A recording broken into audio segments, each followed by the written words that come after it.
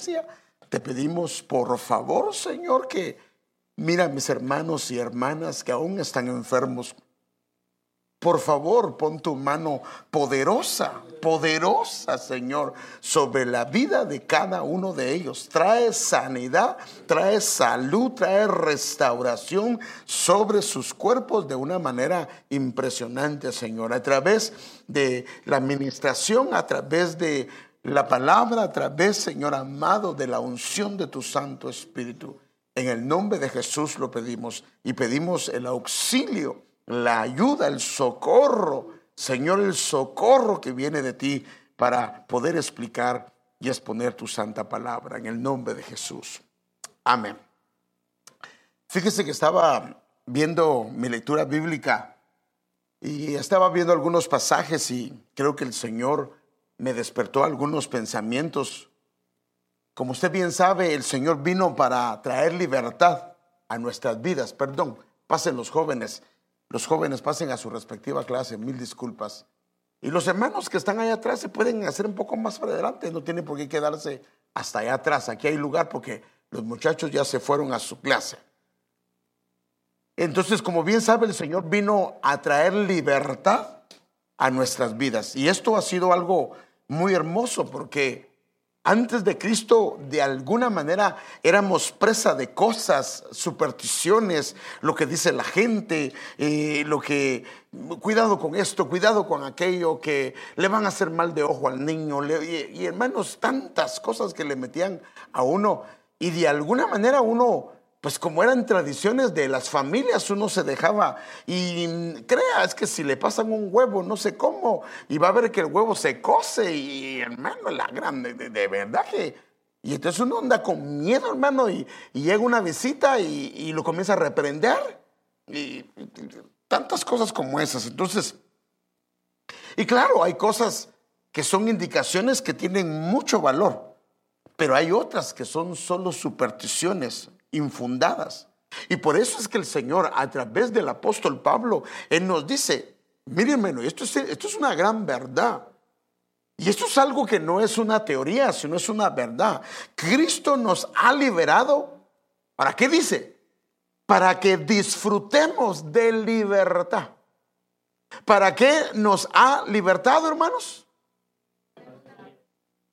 Ay, Dios, usted no está convencido, ¿verdad? Y eso es la escritura. ¿Para qué nos ha libertado? No, pues todavía no está convencido porque lo dice como que estuviera preso. No, hombre, para que disfrutemos de libertad. ¿Para qué nos ha liberado el Señor? Amén, disfrutemos de libertad. Ahora, esto significa que nuestra caminata tiene que ser diferente. Ahora, fíjese pues, pero mire qué dice la Biblia. Manténganse pues para cambiar esa libertad de Cristo y no permitan que los conviertan de nuevo en esclavos. O sea que hay una probabilidad que una persona que está en libertad vuelva a una condición como la que tenía antes. Y si no tenemos cuidado, hermano, en nuestra caminata cristiana, entonces podemos ser sumergidos en la misma, en miedos y en supersticiones. Y esto sería muy triste porque está bien, antes no conocíamos al Señor y lo que la gente decía nos asustaba. Y antes tal vez inclusive dormíamos hasta con la luz prendida. Pero hermano, sabe que no debe de dormir con la luz prendida, a no ser que haya un niño enfermo. Pero no debe ser porque su cerebro segrega, no recuerdo ahorita el nombre, pero hay una sustancia que es la que da que usted se mantenga tranquilo. O sea que si se queda con la tele prendida no es bueno, si se queda con la luz prendida no es bueno. De hecho, cuando no hay luz, eso es donde se recupera esta área. Se lo voy no recuerdo el nombre, pero se lo voy a traer para que lo vea. Entonces la idea es que nosotros podamos descansar, no pasar una noche de tormento, una noche donde hay tantos miedos. Y porque si no tenemos cuidado, las cosas que la gente dice o las supersticiones pueden paralizarnos, pueden hacer que perdamos propósitos y cosas que Dios tiene para nosotros. Déjeme mostrarle una figura.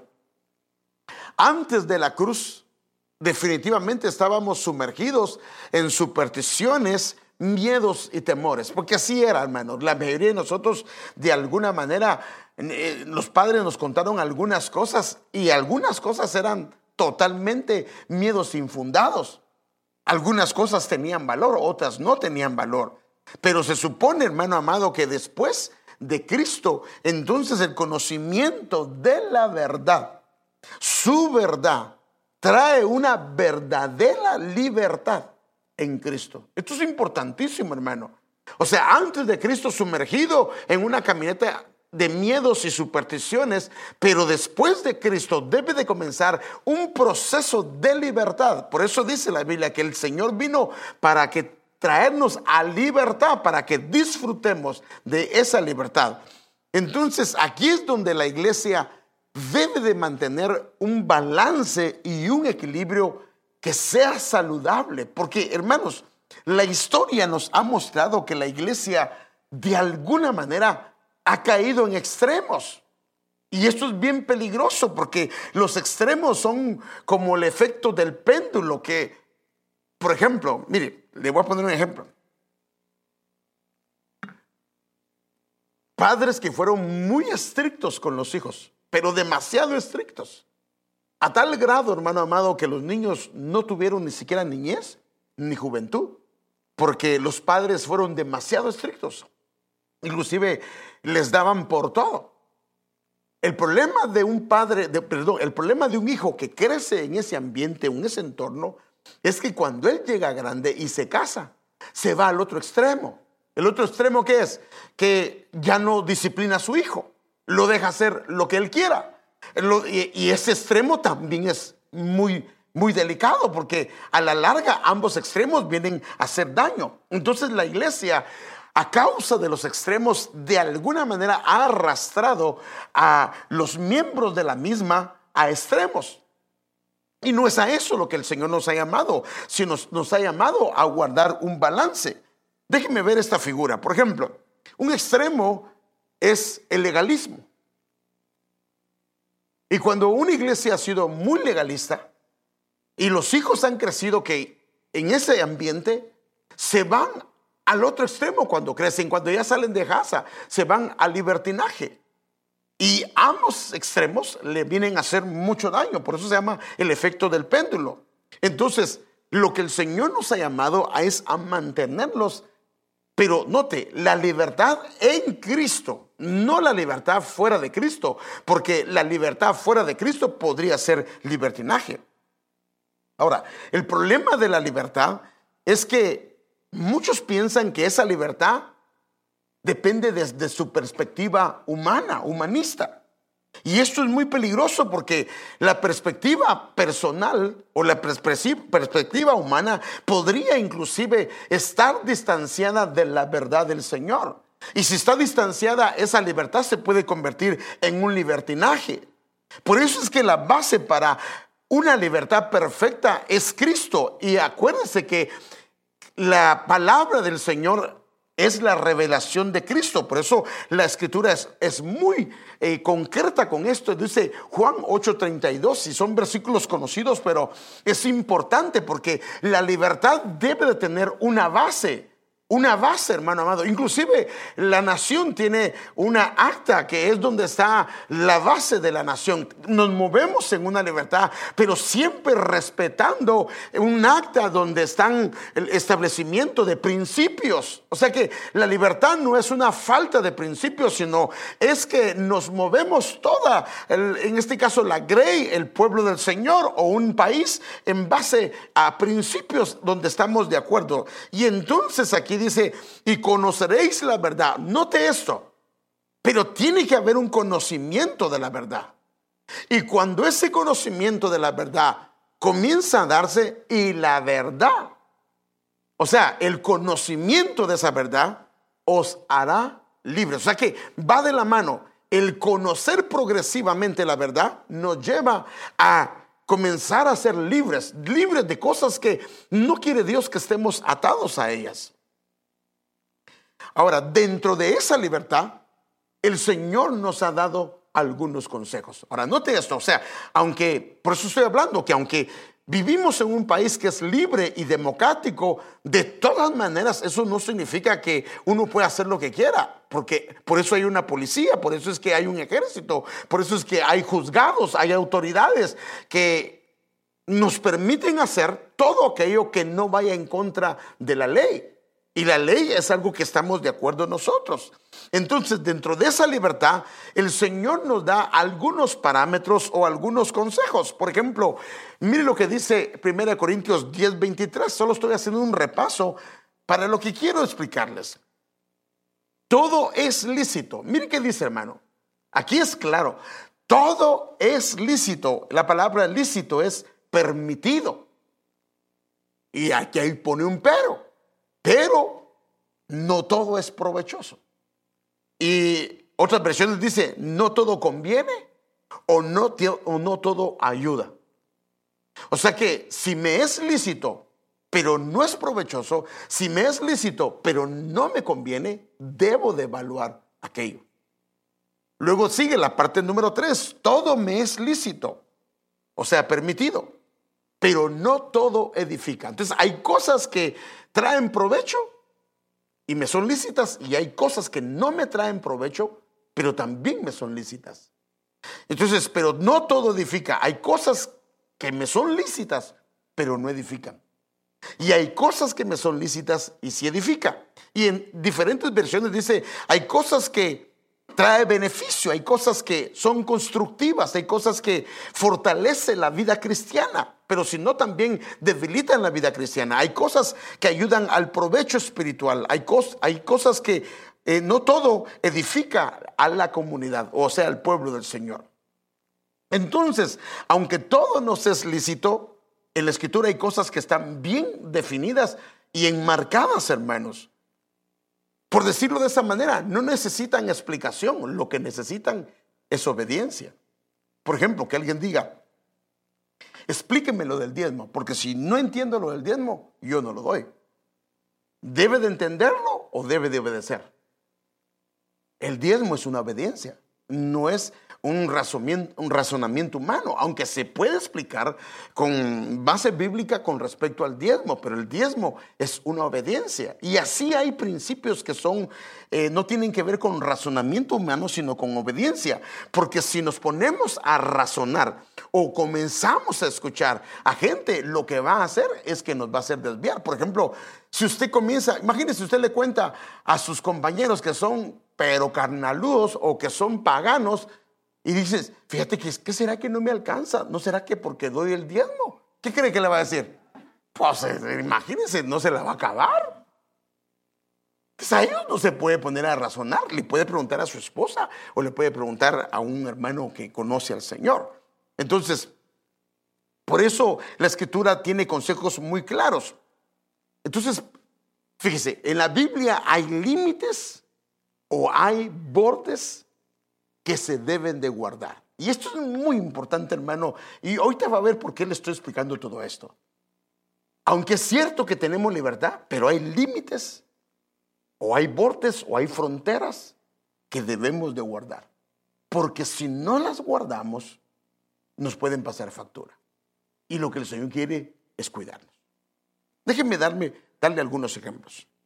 Mire, Proverbios 22:28 en la versión textual dice, no remuevas. Esta palabra remover es mover, es desplazar, pero también significa traspasar o cambiar. No remuevas el lindero. La palabra lindero es, acuérdense que antes medían con cuerda. ¿Y cómo medían el terreno de alguien? Con una cuerda. Y dejaban, por decirlo así, señales de que ese lugar le pertenecía. Entonces la persona podía sembrar en su terreno, pero no podía sembrar en el del otro.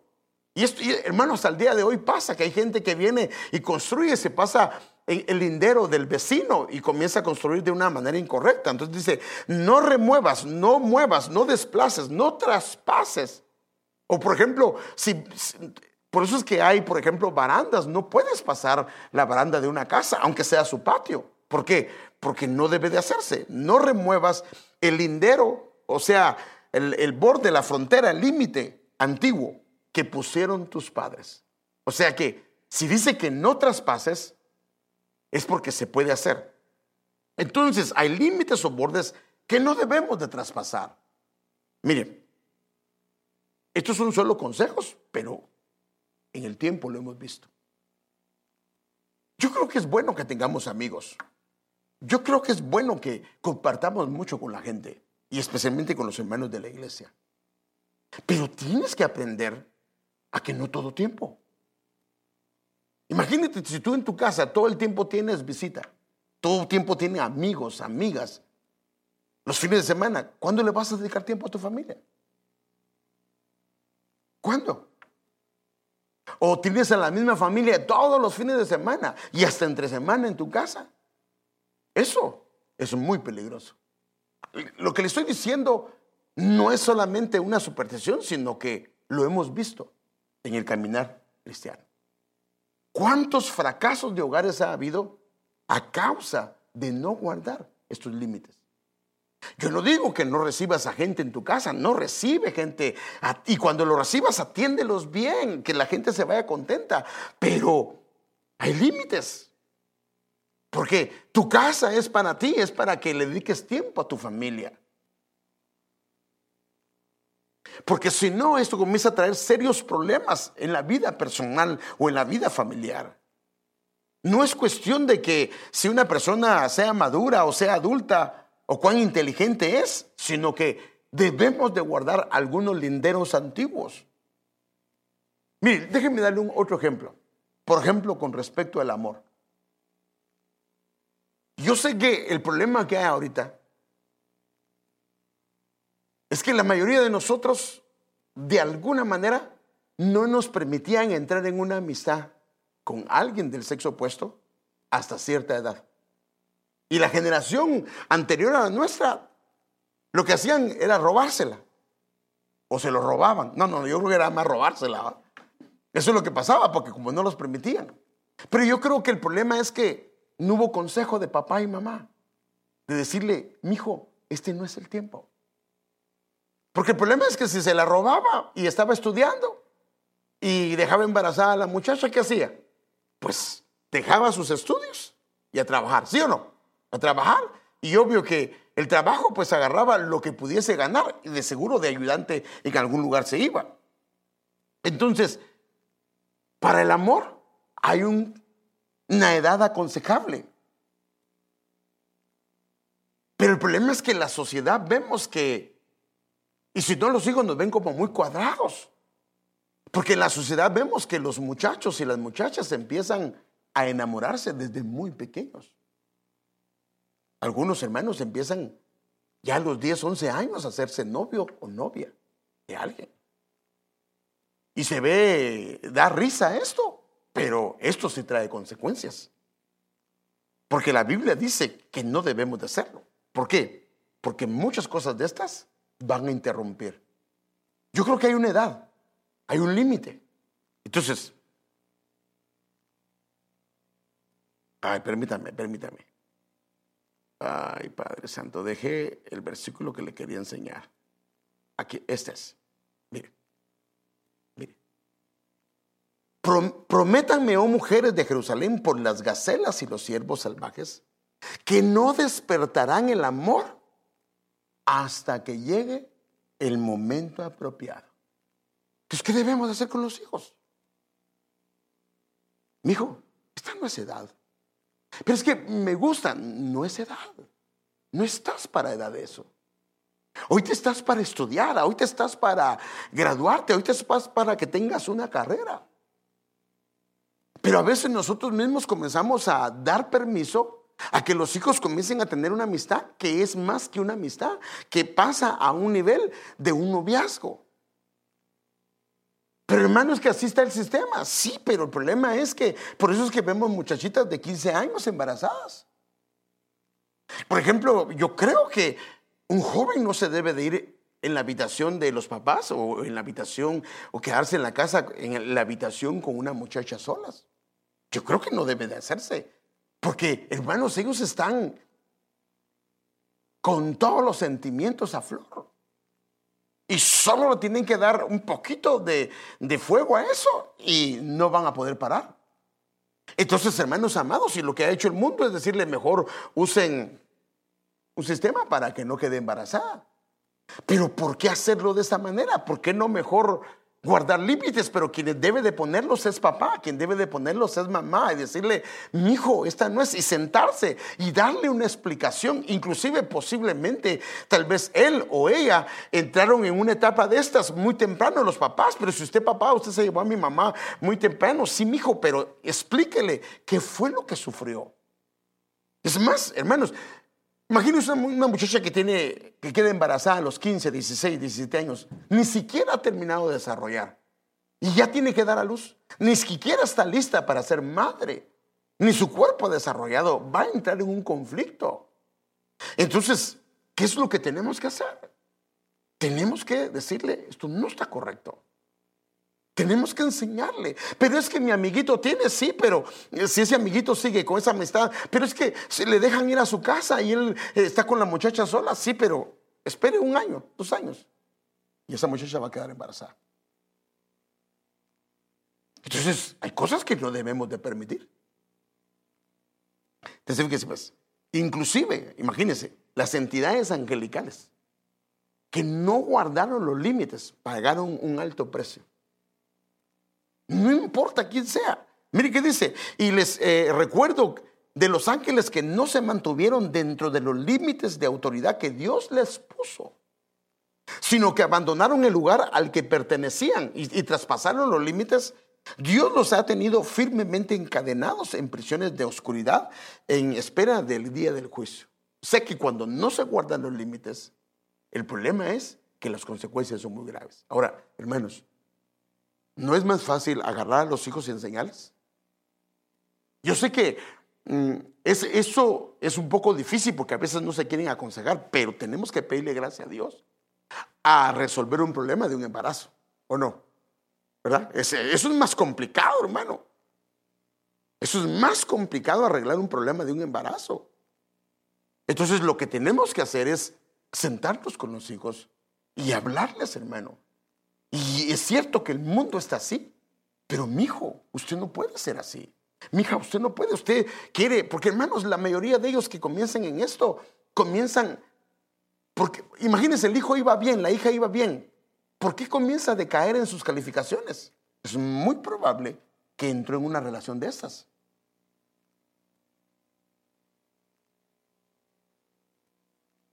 Entonces, la idea es poder guardar a nuestros jóvenes, poder ayudarlos. Y entonces, con respecto a esto, a mí me gustaría entrar en un tema que se llama, no comerán de él, ni lo tocarán. No comerán de él, ni lo tocarán. Ahora, note lo que dice, no comerán de él, ni siquiera la orden era tocarlo. Para esto tengo que ir, ahora, note esto, que esto está hablando de una pareja que estaba en un estado de perfección. En la pareja no había ninguna inclinación hacia el pecado. O sea, la diferencia entre Adán y Eva y nosotros es que Adán y Eva no tenían inclinación hacia el pecado porque no había ningún receptor dentro de ellos. La diferencia de nosotros es que nosotros posiblemente pueden haber receptores, hay una inclinación hacia el pecado. Si ellos que estaban en un estado de perfección, el Señor les recomienda que no coman, pero fíjese qué tremendo, que ni siquiera lo tocaran. Porque tocándolo se puede despertar muchas cosas. Entonces, ¿cuántos de nuestros hijos, y por eso nosotros aconsejamos, hermano, no deje que sus hijos anden a solas con otro muchachito o con otra muchachita? Aunque sean jóvenes, mándenles un chaperón. Pero mándenles a alguien que los guarde, que se cuiden. Hermanos, cuando se despierta esto es bien difícil. Entonces, hay cosas que no se deben de permitir. Si la muchacha cede, el muchacho va más adelante. ¿Y qué va a pasar? Van a tener serios problemas. Usted dirá, hermano, pues si los jóvenes están allá. Sí, pero es que yo necesito que los padres entendamos esto. Amén, hermanos. Que los padres comprendamos esto, porque el problema es que, perdónenme, los hijos no son los que están mal criados. El problema es que nosotros somos los que no hemos educado a nuestros hijos de la manera correcta. Los hijos están bajo tu techo y tú tienes la autoridad de poner límites. ¿Quién debe poner los límites? ¿Los hijos o nosotros? Los padres. Y por eso es que es el conocimiento de la verdad. La verdad dice, no despierten el amor hasta que no sea el tiempo apropiado. Ahora, ¿qué va a pasar si se despierta? La factura se va a pasar, ¿cierto? Y el problema es que estos son los hijos que usted le dice, no sales, te prohíbo que salgas. ¿Y qué hacen, hermano? Le dejan ahí, le van y se roban un maniquí, se lo ponen ahí con una peluca y va papá a ver si está ahí. Ahí está, lo que está es el maniquí.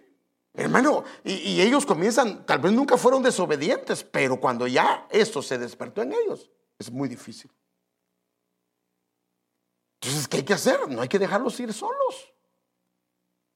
Hay que cuidarlos, tenemos que cuidarlos, hermanos, por el bien de ellos. Mire, ¿qué pasa cuando empieza una relación de esa manera tormentosa? Hay mucho riesgo que en el camino se separen. Pero si empiezan con base, con solidez, el Señor los va a guardar. Que son tus hijos, el Señor te los dio a guardar. Y los límites no los deben de poner ellos, los límites los tienes que poner tú. Sé que están allá y yo ya les enseñé inclusive con respecto a que no se debe despertar el amor, pero el problema es que no se los he enseñado a ustedes. Y no voy a hablar de eso, pero estoy hablando de los límites que se deben de guardar. Entonces fíjese pues, mire el límite que Dios le puso a Adán y Eva en un estado de perfección. La serpiente era más astuta que cualquiera de los animales del campo que el Señor Dios había hecho y dijo a la mujer, mire cómo empezó, porque ese es el problema, que tenemos que dedicarle tiempo a los hijos.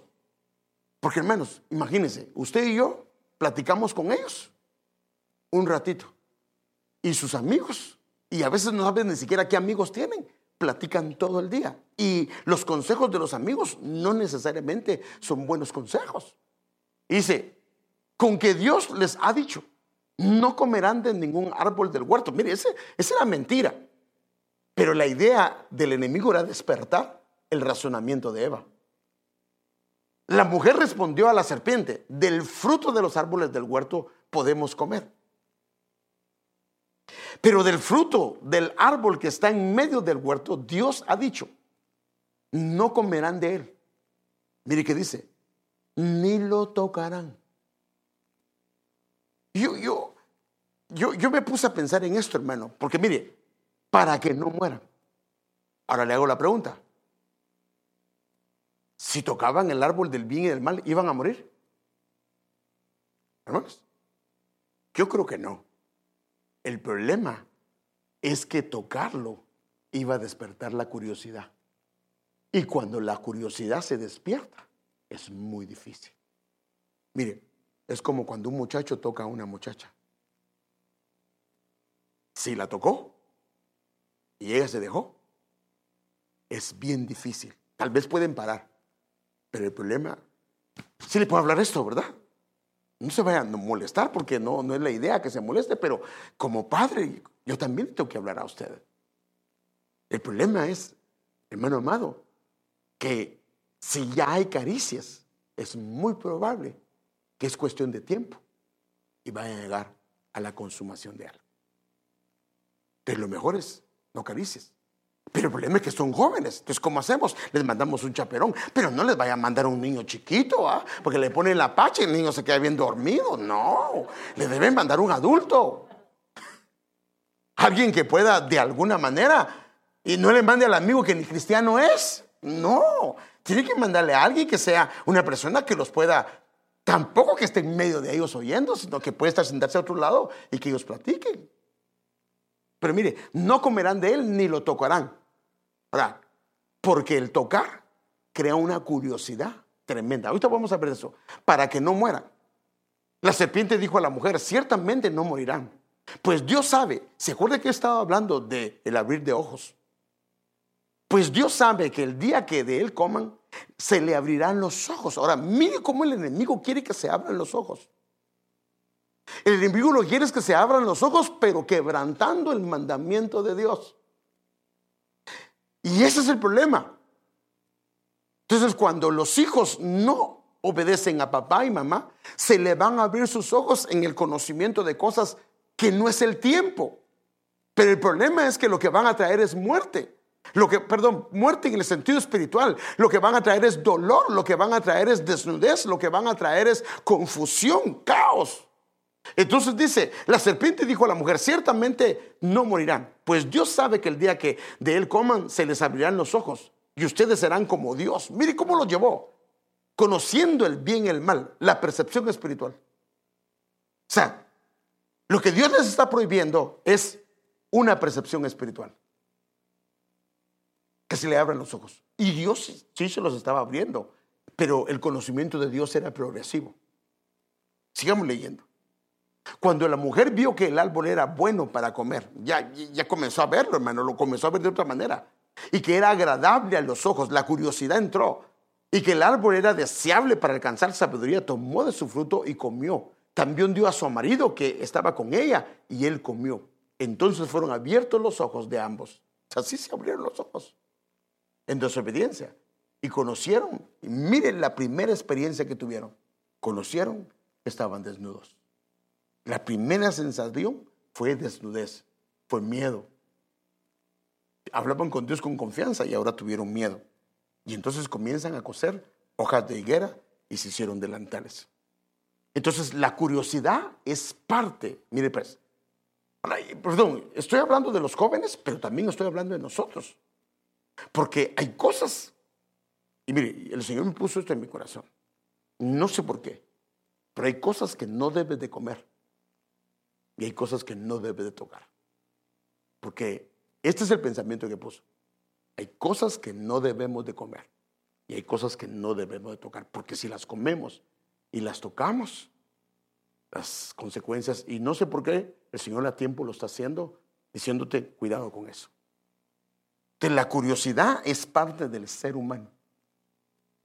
Siempre y cuando no vengan de. Déjeme explicarle esto. El hombre, o ya sea la mujer, la curiosidad por el querer, el que hacer diario, eso es normal, porque está haciendo su trabajo y de repente aquello lo analizó y no hay problema. Esta es parte de la curiosidad que se da. Otra curiosidad es la curiosidad por el razonamiento de las cosas, que comienza a ver, pero ¿por qué aquello? Pero está estudiando, está trabajando. Pero hay una curiosidad que esta es muy peligrosa, hermanos. Y a esto es lo que quiero llevarlo, porque lamentablemente nosotros, porque tal vez papá y mamá nos pusieron a trabajar, pero exagerado, porque algunos hermanos desde los 5, 6, 7 años papá los puso a trabajar. Por decirlo así, no tuvieron niñez. Ellos llegaban de la escuela y de la escuela al trabajo, hermano. Entonces nosotros lo que hicimos, no, yo y mi esposa vamos a trabajar y que ellos disfruten lo que nosotros disfrutaron. El problema es que los hijos comienzan a entrar, si no tenemos cuidado, si no les ponemos tareas en casa, en una ociosidad. Entonces, la curiosidad por el ocio o la falta de ocupación es lo que crea serios problemas. Porque el ocio lo que hace es que comienzan a entrar curiosidad de cosas. Por eso estoy hablando. Inclusive a los niños no se les disciplina por la curiosidad. A los niños cuando se les da vara por la necedad, no por la curiosidad. Porque ellos están aprendiendo. Entonces, nosotros si somos padres detectamos cuando es necedad o cuando es curiosidad. Entonces la curiosidad que viene por el qué hacer, la curiosidad que viene por el razonamiento de las cosas, pero la curiosidad que viene por el ocio, por la falta de ocupación, es muy peligrosa. Entonces imagínense, llegan los hijos a casa y no los pones a hacer nada después de la escuela. Cuidado, hermanos, cuidado con esto. Déjenme enseñarle algunas escrituras para que vea la ociosidad. Porque oímos que andan algunos entre vosotros fuera de orden. Ahora, mire dónde empieza todo. No trabajando en nada, sino ocupados ¿en qué? En curiosear. a causa de que no estaban ocupados, a causa que no tenían una función, entonces comenzaron a curiosear, pero este curiosear era letal. Y a los tales requerimos y rogamos por nuestro Señor Jesucristo que trabajando con reposo coman su pan. Entonces a los hijos los tienes que poner a trabajar en casa. Ay, no, es que él es muy pequeño. No, hermano, los niños aprenden. Y hermano, yo pienso que un niño de 2, 3 años se le debe de enseñar ya a que si agarra sus juguetes que los ponga en su lugar. A los niños, no digamos a uno de 5 años, que se le debe de poner a que ordene su cama. Tal vez no la va a ordenar como sea, como debe de ser, que ayude a recoger sus platos. ¿Por qué le vas a recoger los platos? Si se sirvió la comida, ellos deben de recogerlos. Deben de enseñarle a ayudar a mamá a hacer cosas en la casa. Porque si hay ociosidad y les dejas, hermanos, se pueden abrir cosas. O sea, hermanos, por eso estoy hablando de límites que se deben de guardar. Mire, este otro, y aún también se acostumbraron a ser ociosas, a andar de casa en casa. O sea, mire lo que trae la ociosidad. Y no solamente ociosas, sino también parleras. Parleras es que habla y habla y habla, y por eso se genera chisme. Y curiosas, hablando lo que no conviene.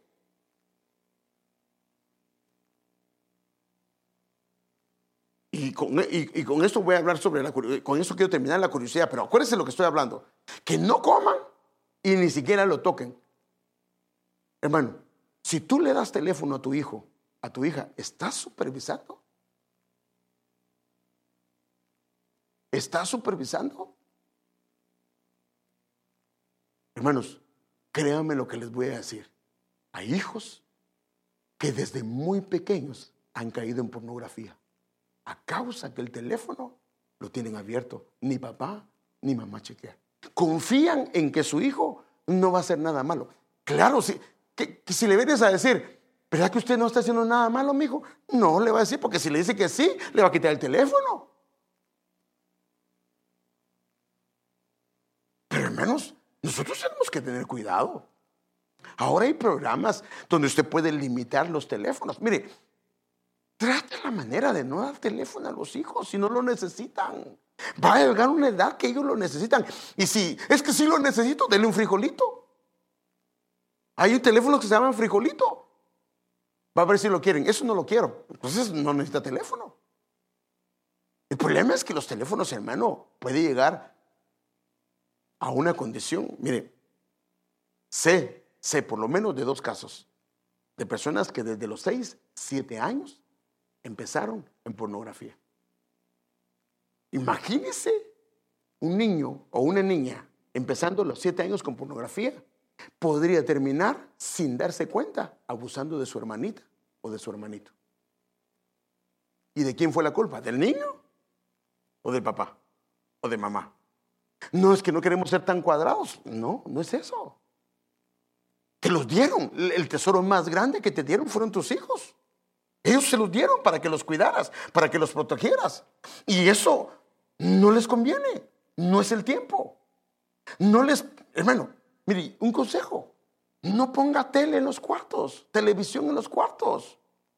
Bueno, eso solo es un consejo. Porque eso hemos visto también. Hermanos, yo aprendí eso hace muchos años. Y en mi casa solo hay una tele y está en la sala, donde todo el mundo pasa. En un cuarto encerrado pueden pasar muchas cosas. ¿Cuántos hijos y hijas han caído en cosas, en ver cosas? Hermano, ahora las películas están tremendas. Mejor en una sala ves algo familiar y los hijos te ven lo que estás viendo. Ahora fíjese, ¿ves? La ociosidad es bien letal. Hay un pueblo que fue bendecido. Fíjese, ¿ves? Cuando usted habla de Sodoma y Gomorra, uno piensa que el pecado de ellos, ¿qué es?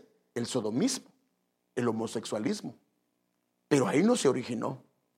La Biblia es bien clara que el pecado de Sodoma y Gomorra se originó en la ociosidad. Déjenme enseñárselo. He aquí esta fue, Ezequiel 16:49. He aquí esta fue la iniquidad de tu hermana Sodoma. Arrogancia, abundancia de pan. Y mire qué dice. Y completa ociosidad tuvieron ella y sus hijas.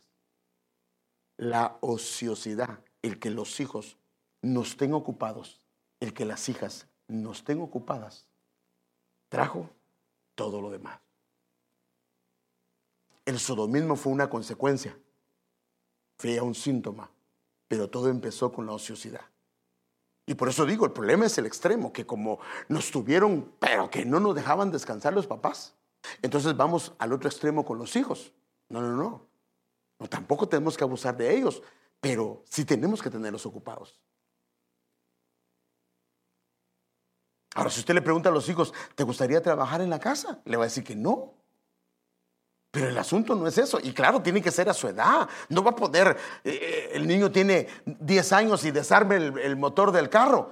Pues obvio que no, esa no es edad para él. Pero sí hay cosas que sí podemos ponerle. En la casa hay muchas cosas que los niños pueden hacer. O las niñas pueden hacer. Hermano, estamos hablando de que el Señor le dijo, cuidado con lo que comen y cuidado con lo que tocan. Si están ocupados, no van a tener esa tendencia, pero si no están ocupados, la ociosidad, como que, hermano, es más, dentro de los pecados capitales, ¿sabía usted que hay 7 pecados capitales? Así le llaman en el mundo. Uno de ellos es la ociosidad. Por favor, no estoy diciendo que si toma un tiempo de vacaciones va a mandar a trabajar a los niños. No, en ese caso, de acuerdo al evento que hay. Pero el trajín diario es, ¿dónde deben de aprender ellos a cocinar? ¿Dónde deben de aprender ellos a hacer su cuarto? ¿Dónde, hermano? Imagínense que la mujer se casa y la mujer lo tiene que educar. Eso no está bien. Entonces, en casa, mamá y papá. Pero si la mamá se queda en casa, es ella la que lo tiene que educar. ¿En serio esto va? Pero bueno.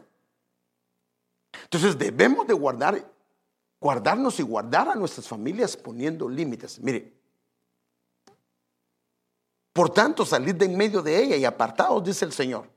O sea, que apartarnos de algunas cosas. Y no toquéis lo inmundo, y yo os recibiré, y yo seré para vosotros padre, y vosotros seréis para mí hijos e hijas, dice el Señor Todopoderoso. ¿Por qué es que alguien no experimenta la relación de hijo hacia un padre o del padre hacia nosotros? ¿No será que hay algunas cosas que hemos estado tocando, que hemos estado comiendo, que el Señor no quiere? Entonces debemos de guardarnos y guardar a nuestras familias. Si el Señor no edifica la casa, en vano trabajan los que la edifican. Pero note esto, si el Señor no edifica la casa, el Señor la debe de edificar, pero nosotros debemos de trabajar en esa edificación. Si el Señor no guarda la ciudad, en vano vela la guardia, pero debemos de velar, debemos de cuidar, debemos de proteger. Y protegiendo el Señor va a cuidar. Y trabajando con ellos, el Señor va a trabajar juntamente con ellos. Entonces, cuando estamos bien firmes en la verdad, esta nos guardará. Y así lo dice su palabra. Tú, oh Señor, no retengas tu compasión de mí. Tu misericordia y tu verdad me guardan continuamente. Entonces, cuando papá y mamá comienzan a ministrar la verdad, o sea, por eso es que así el asunto. Mami, quiero tener novio porque, mira, entonces agarra la verdad del Señor. Agarras ese versículo que dice, mijo, esto es lo que dice el Señor. Pero va a llegar la edad y la etapa en que vas a poder. Entonces la verdad la misericordia y la verdad de Dios comienzan a guardar el corazón de un hijo, el corazón de una hija. El problema, ¿sabe qué es? Que nosotros lo hacemos, y esto deberíamos de empezarlo con ellos de pequeños. De pequeños deberíamos de comenzar a enseñarle cuándo es que él puede tener algo así. Y en su mente comienza a trabajarlo. Y cuando él llega a la edad donde todos los demás tienen, como él ha sido trabajado, él se guarda. Y si viene algo, lo sientes extraño. Entonces, cuando nos exponemos a la misericordia y la verdad, el Señor nos va a guardar. Eso nos guardará para que los hijos queden guardados en el tiempo indicado. Mire, tenemos, por ejemplo, un ejemplo bien claro. Por ejemplo, el ejemplo de Daniel y sus 3 amigos. Ellos se guardaron. No quisieron comer lo que daba el rey. Decidieron contaminarse y apartarse. ¿Y qué pasó? El Señor los guardó. O sea que sí es posible esto, pero lo voy a llevar rápidamente. Los límites, ahora también hay límites que son temporales. Por ejemplo, hay límites que le pones a los hijos y luego se los quitas. Hay límites, por ejemplo, el no tener novia. Esta no es tu edad, mijo, pero vaya el tiempo que se abre la puerta. Y lo mismo hacía el Señor. Fíjese que esto es importante entender. Por ejemplo, hay una ocasión que Él les dice, vayan a tal lugar o vayan a hacer tal obra y no compren alforja, no compren esto, no compren lo otro. Pero luego Él mismo les dice que háganlo esto. Por ejemplo, en esta les dice, no prosperáis de oro, ni de plata, ni de cobre para llevar en vuestros cintos, ni de alforja para el camino, ni de 2 túnicas, ni de sandalias, ni de bordón. O sea, que no lleven nada, vayan así como están. Son límites que el Señor pone. Pero el mismo Señor viene y ahora en Lucas 22:36 dice, pero ahora les dijo, tomen su dinero y un bolso de viaje, y si no tienen espada, vendan su capa y compren una. O sea, ahora dice que se equipen. En una les dice que no, y ahora les dice que se equipen. O sea que Dios también hace cambios, entonces nosotros debemos hacer los cambios. Mijo, no es tu etapa, pero en su etapa vamos a... Porque también si no quiere que tenga novia y el muchacho tiene 30 años... Entonces después el muchacho va a decir, pues ahora me mantiene usted. Lo va a tener que mantener. Pues tiene su edad. Pero ¿qué pasa? Si tiene ya 22, 23 años, ya maduró. ¿Sí o no? Bueno. Y fíjese, aún dentro del pueblo de Dios, Dios ha puesto límites. Mire, hermanos, hay cosas que no quiere que toquemos. Porque si las tocamos, traen consecuencias. Y ya se me acabó el tiempo, pero... Mire, imagínense, hermano, imagínense. A una familia, Dios quería, usted sabe que cuando llegaron, conquistaron la tierra prometida, el Señor les dio que ellos tomaran todo. Pero les limitó una y les dijo que no tocaran solo una cosa, lo de Jericó, que era la primera ciudad. Todo eso debería ser consagrado al Señor. Pero vino un hombre que sus ojos, miren qué tremendo, que sus ojos, el enemigo le abrió sus ojos y vio un lingote de oro, vio un manto, vio unas monedas y no se resistió. Y tocó lo que Dios no quería que tocara. ¿Y qué pasó? Murió él y toda su familia. Pues hay cosas que Dios no quiere que toquemos. Y hay límites que inclusive dentro del mismo pueblo Dios pone. Por ejemplo, imagínense. ¿Sabía usted que dentro del pueblo de Dios habían levitas? Y los levitas no podían comprar tierra. A los levitas Dios les decía, su herencia soy yo. Entre los nazarenos, el Señor les impedía a ellos algunas cosas que para los otros eran legítimas. O sea que hay cosas que Dios limita. Por ejemplo, desde el momento, por ejemplo, mire pues, nosotros nos recomendamos que usted escuche música del mundo. Pero si usted lo hace, pues ahí será su responsabilidad, no es conveniente. Pero si usted ministra dentro del altar, esto es una limitante que se establece en la Escritura, que no debe de hacer, porque si no, su odre va a estar contaminado y va a contaminar al pueblo o va a contaminar a la alabanza. Entonces hay límites que se ponen aún dentro del pueblo. Hermano, es que a mí me gusta vestirme de esta manera, pero si usted quiere servir, tiene que vestirse de otra manera, porque esa manera de vestir no es buena. ¿Sí me voy a entender, hermano? Entonces aún dentro del pueblo hay límites, dependiendo de lo que quiera hacer. Ya se me fue el tiempo, pero vamos a dejarlo ahí. Entonces, no comerán de él. De lo que el Señor limitó, no hay que comer. Hay cosas que el Señor no quiere que comamos, hermanos. Y hay cosas, y lo que sentía en mi corazón decirle es que, no sé si por alguien lo está diciendo yo, el Señor no lo sé, que no coma de ahí, que no toque eso, porque si lo come y lo toca, no se la va a acabar. Pero también no solo es para el hermano o la hermana, sino es para usted, padre, de qué cosas no debemos de permitir que nuestros hijos coman, ni que toquen. Porque si las tocan, remediar eso después es muy difícil. Porque usted sabe que lo del mundo crea una adicción.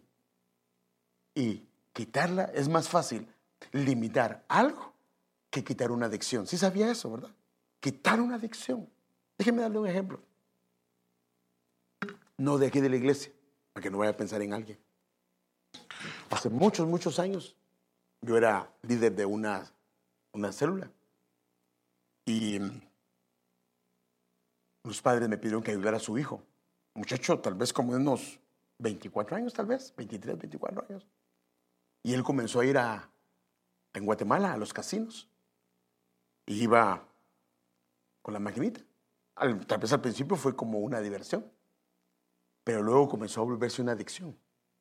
El problema es que él comenzó y le daban su cheque de la semana y ahí mismo se lo cambiaban y se gastaba todo el cheque.